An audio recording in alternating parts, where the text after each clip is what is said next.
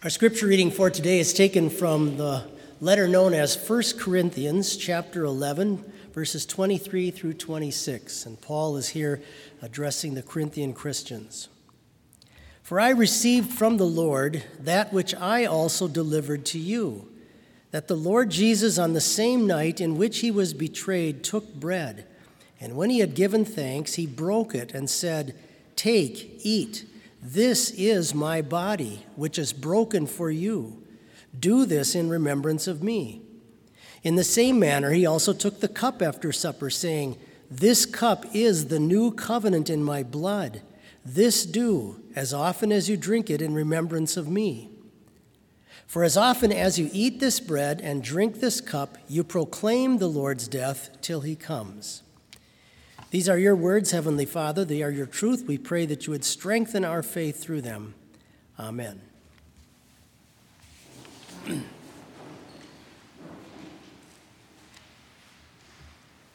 number of years ago, I was talking to a friend of mine who had been a pastor at the time over in the Czech Republic. And after the walls fell of communism, a number of churches started to grow again. And he was one of the pastors sent over to help serve many of these people. And he told the story about an elderly shut-in woman that he went to visit and had finished a little devotion with her and celebrated the Lord's Supper and had these little plastic individual cups you've probably seen before if you've been to churches that use those. And he was going to take it and throw it in the wastebasket, and this elderly woman said, "Can I have that?" And he said, "Well, I suppose it's just a little plastic cup."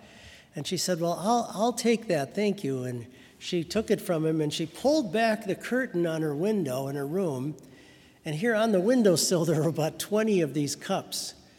And she said, "I like to keep them because they remind me of God's love for me." And he was really taken back by that. What an appreciation she had for the Lord's Supper, that even a cup that's now empty could remind her of what a blessing we have in this sacrament, even to the point of picking them out of the garbage can, cleaning them out to put them on her windowsill. When Jesus instituted the Lord's Supper, the night that he was betrayed, if you remember before he went out into the garden, that night he had celebrated the Passover with his disciples.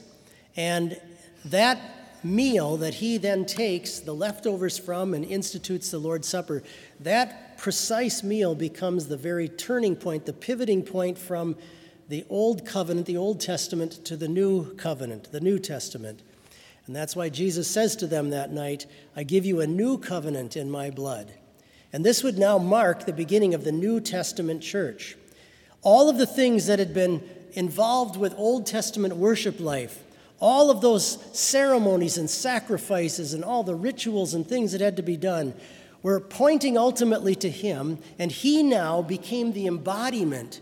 He became the very fulfillment of all of that Old Testament worship, which was now no longer necessary, and he turns to the new covenant church that we now belong to as Christians in this age. And he now gives us not just elements to remind us of who he is, but himself. He says, "I give you my very body and blood with these blessed elements of bread and wine." Now, the context of the passage in front of us is that the Corinthian Christians had sort of forgotten about the importance of this supper, and they weren't really handling it and dealing with it in the right way.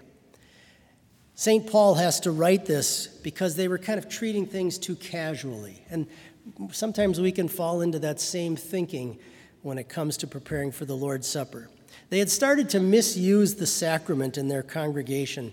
And Paul is warning them that when you do that, you run into the danger, even as a Christian, of taking it to your judgment, taking it in a way that God forbids and that he would hold his judgment over you.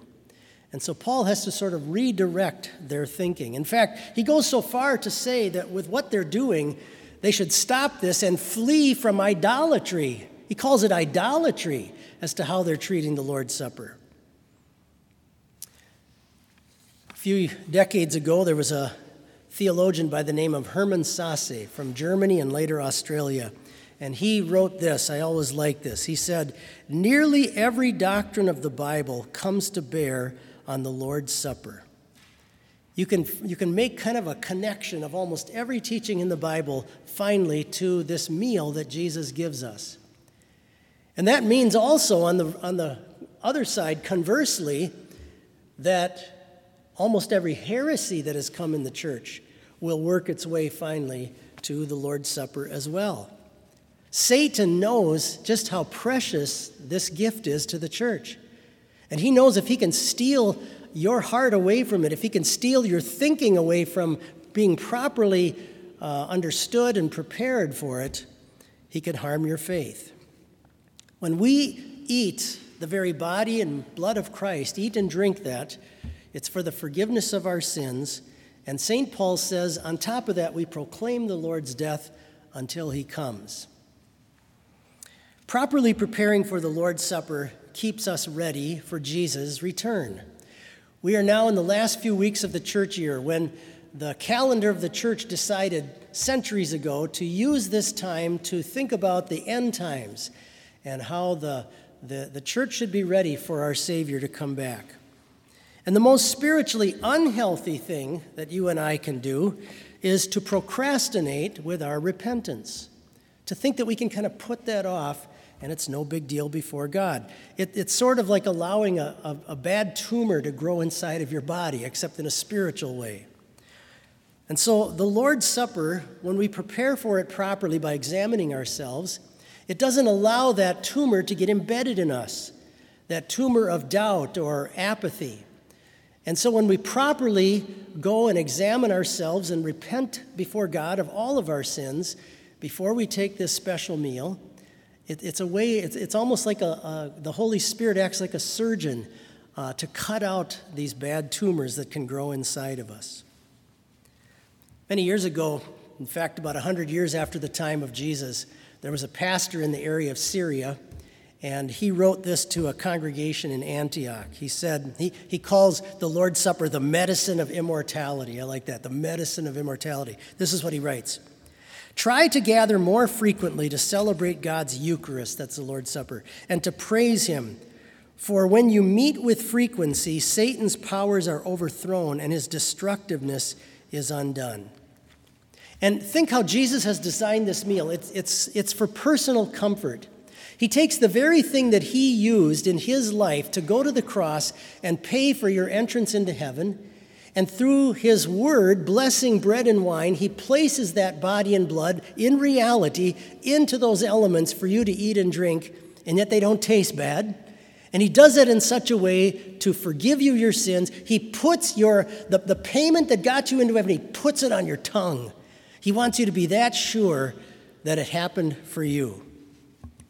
And that's why this meal keeps us so ready for Jesus to finally come back someday. Because it not only takes you to the cross, but it also points you forward in your life to the day you finally leave this life. And it keeps you and me on the narrow path of faith. And so that proper preparation for the Lord's Supper is all part of this. This is an activity that the church engages in, not only to receive God's grace, that of course is the most important, but when Christians celebrate the Lord's Supper together, it's as if we are holding Christ up to the world and saying, this is the only way to get to heaven. This is the one and only thing that can purchase us out of our graves and finally give us eternal life. That's why Paul says that every time you eat this bread and drink this cup, you proclaim the Lord's death until he comes. You hold Christ high before the world with the confession of your church with fellow Christians when you celebrate the Lord's Supper. Just want to close on a little note that happened to me when I was a young pastor down in Florida. There was an elderly man in my congregation. He was probably in his early 80s. And I found out later that he had gone to the doctor this same week, and he asked his wife to call me. And his wife said that he told her after his doctor's appointment, he told her, tell the pastor, bring your kit. Bring your kit, which is my little personal communion kit for shut-ins. So I went to his house, and just that morning, just that morning, he had had a doctor's appointment, and the doctor told him, "You have a very bad heart, and there's a very good chance that your heart could give out within the next weeks or so, maybe months." And so he immediately, when he got home, said, "Call the pastor, tell him to bring his kit." So I did. And I had a devotion with him. We talked about him preparing to die, and I celebrated the Lord's Supper with him. And 2 days later, the Lord took him from this life. What a comfort and reassurance he wanted to receive and knew he would receive from this little sacred meal that Jesus has set up. May God the Holy Spirit continue to work in our hearts and stir up true faith to appreciate and treasure this wonderful thing that Jesus tells us to take often, by the way. He tells us to take it often and to prepare for it properly so that it keeps us on that narrow path until he finally comes back. Amen.